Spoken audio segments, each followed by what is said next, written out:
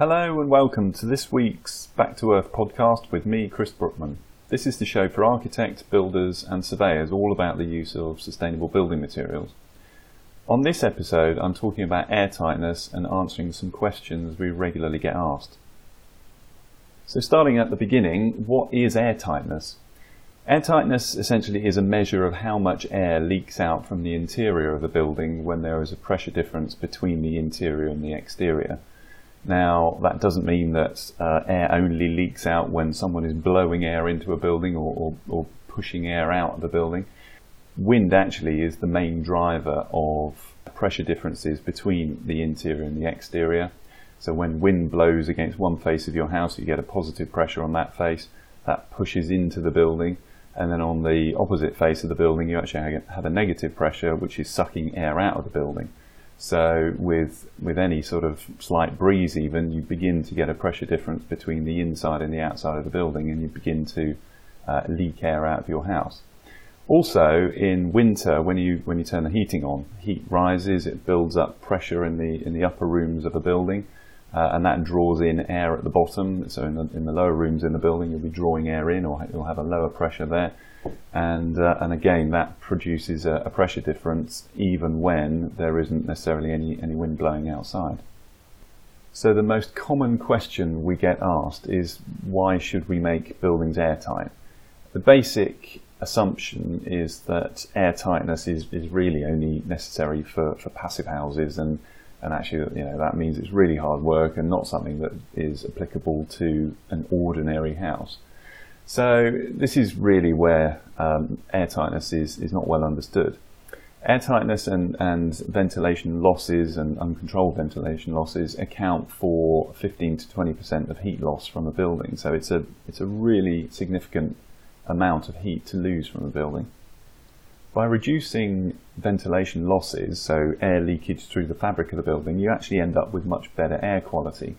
The warm, moist air that is in your building during the winter, as it leaks through the walls, be they masonry or timber frame, it condenses and increases moisture levels in the walls.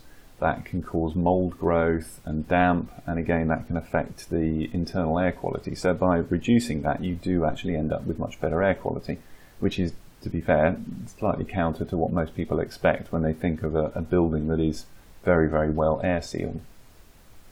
And also, by reducing these drafts, you end up with much better comfort, much higher levels of comfort. You don't get the drafts and the cool air down at ground level and the hot ceilings that you get during the winter with the heating on. You end up with a much more even temperature from floor to ceiling, so you avoid the cold feet and hot head issue that you can quite often get in the winter. And the same happens in the summer. By preventing drafts and air leakage in the summer, you can keep your house cool on extremely hot days. So during a heat wave, if it gets up to 30 plus degrees outside, really the last thing you want to do is open all the doors and windows, because actually you then let all that heat into the building. Ideally, you keep the building closed down during the day and you open it up in the evening, and then it stays cool. Finally, you reduce your heating and energy bills by making a building much more airtight as well. So your heating's not working so hard to replace all the warm air that's leaking out of the walls, and you keep the building at a much more even temperature. Obviously, you need to ventilate the building properly, so that's generally done with a ventilation system, certainly in newer buildings, and they can also be installed into older buildings as well. But a ventilation system, a mechanical ventilation system, usually with heat recovery, is really the only way that you can properly ventilate a building and ensure that you've got good levels of air quality all the way through the building. Trickle vents in windows, or just leaving a window open somewhere in the house, is really not good enough to ventilate the whole building and provide good air quality throughout a whole house.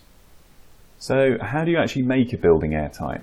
Well, most of the time, certainly with timber frames, and starting with a new build timber frame, you're using membranes, so vapor control, air tightness membranes, and a lot of tape effectively.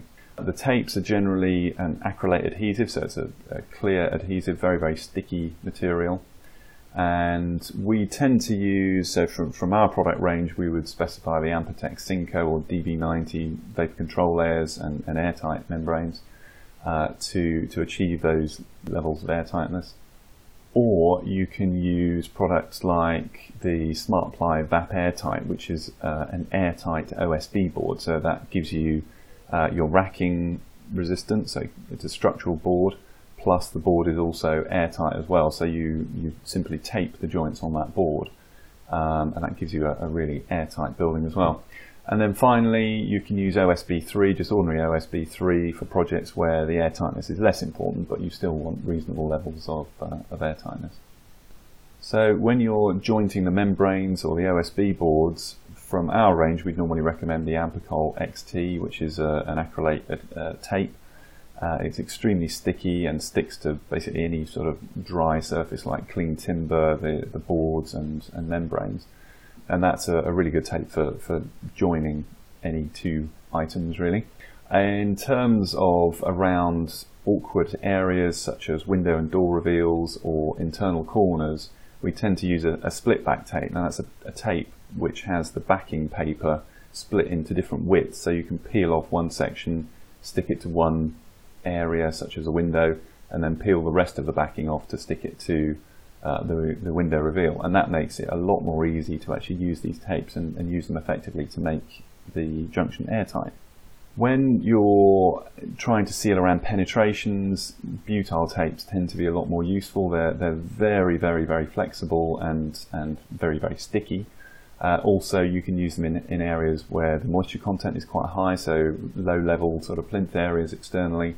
And essentially, you can stretch the tape out. It's almost like chewing gum on a roll. So you put it on the pipe, and then you can stretch it out and seal the junction around the base of the pipe.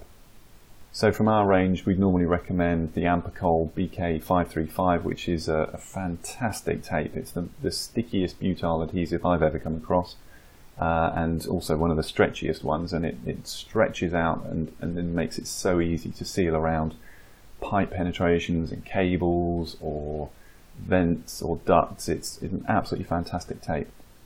In masonry, you tend to use plaster layers as your airtightness layer because you've got a solid wall there, and simply plastering it is enough to make it airtight. So you tend to use membranes less on masonry. You'll still need to use them in windows, and you'll still need to use them on roof structures, on the underside of roofs, and on suspended floors. But the walls, masonry walls themselves, you can actually do with a plaster. So taping around doors and windows and sealing it back against the masonry, again, is the job of the butyl tape more often than not. And again, from our range, we've got a product called Ampacol F, which is a really nice, thick, stretchy butyl tape which goes around the outside of the window before you put it in. Once it's in situ, you can peel off the backing. It's a double-sided tape, and that allows you to stick it to the reveal of the masonry and gives you that really, really effective airtight seal. So how do you make existing buildings airtight? Well, airtightness is not one of those things that you can just walk into a house and do a few things and all of a sudden it's completely airtight. So in existing buildings, it's the seals around openings, it's those obvious things, so around your doors and windows. It's appliances that the seals need to be replaced on.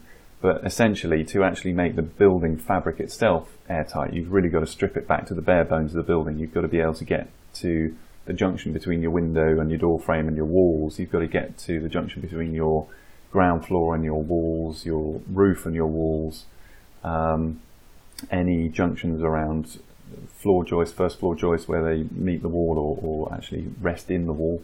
So airtightness is not something that's terribly easy to do on an existing building unless you actually are refurbishing the whole building and you're going to strip it back to the bare bones. But it is perfectly possible. How do you measure airtightness?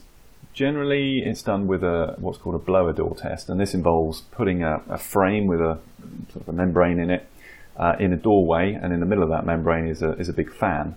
And the fan blows air into the building and measures the airflow into the building, and then that's called a positive pressure test. And then you do a negative pressure test, which is where the fan is sucking air out of the building, and measures the airflow out of the building. And so you average the result for the two, and that gives you the overall air tightness level of the building.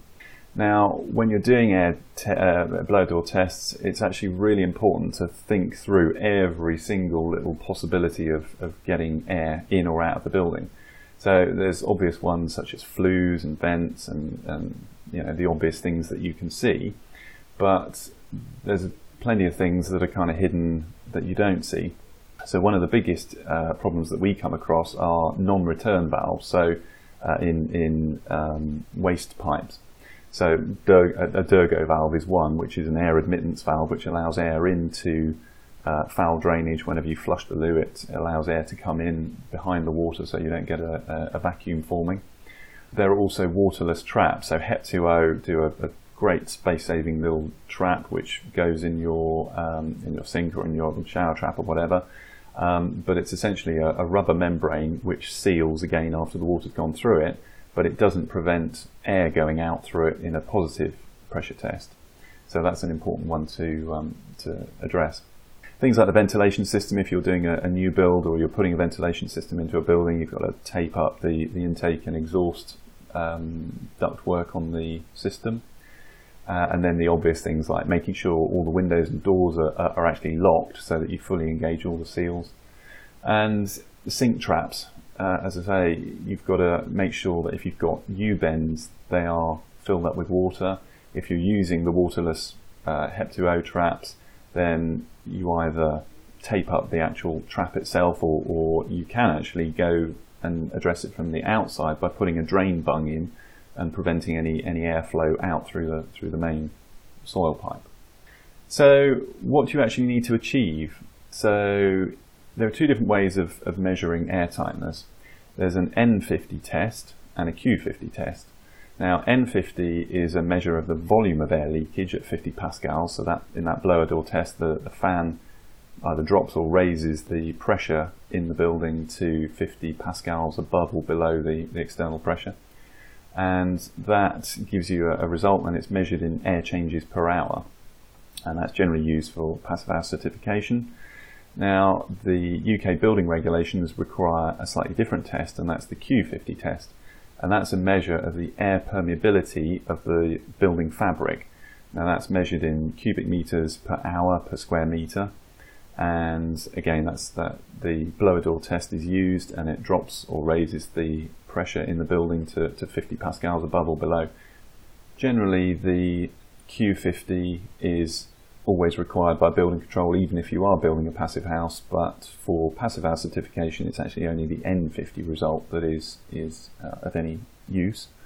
Q50 is actually used on much larger passive house buildings as well, so do be aware of that if you're building buildings of above 4,000 cubic meters, I think it is. Okay, so that concludes this week's show. If you have any further questions about this topic or sustainable building materials, please feel free to email me at chris@backtoearth.co.uk, or alternatively give me a ring on 01392 861 763. Thanks for listening.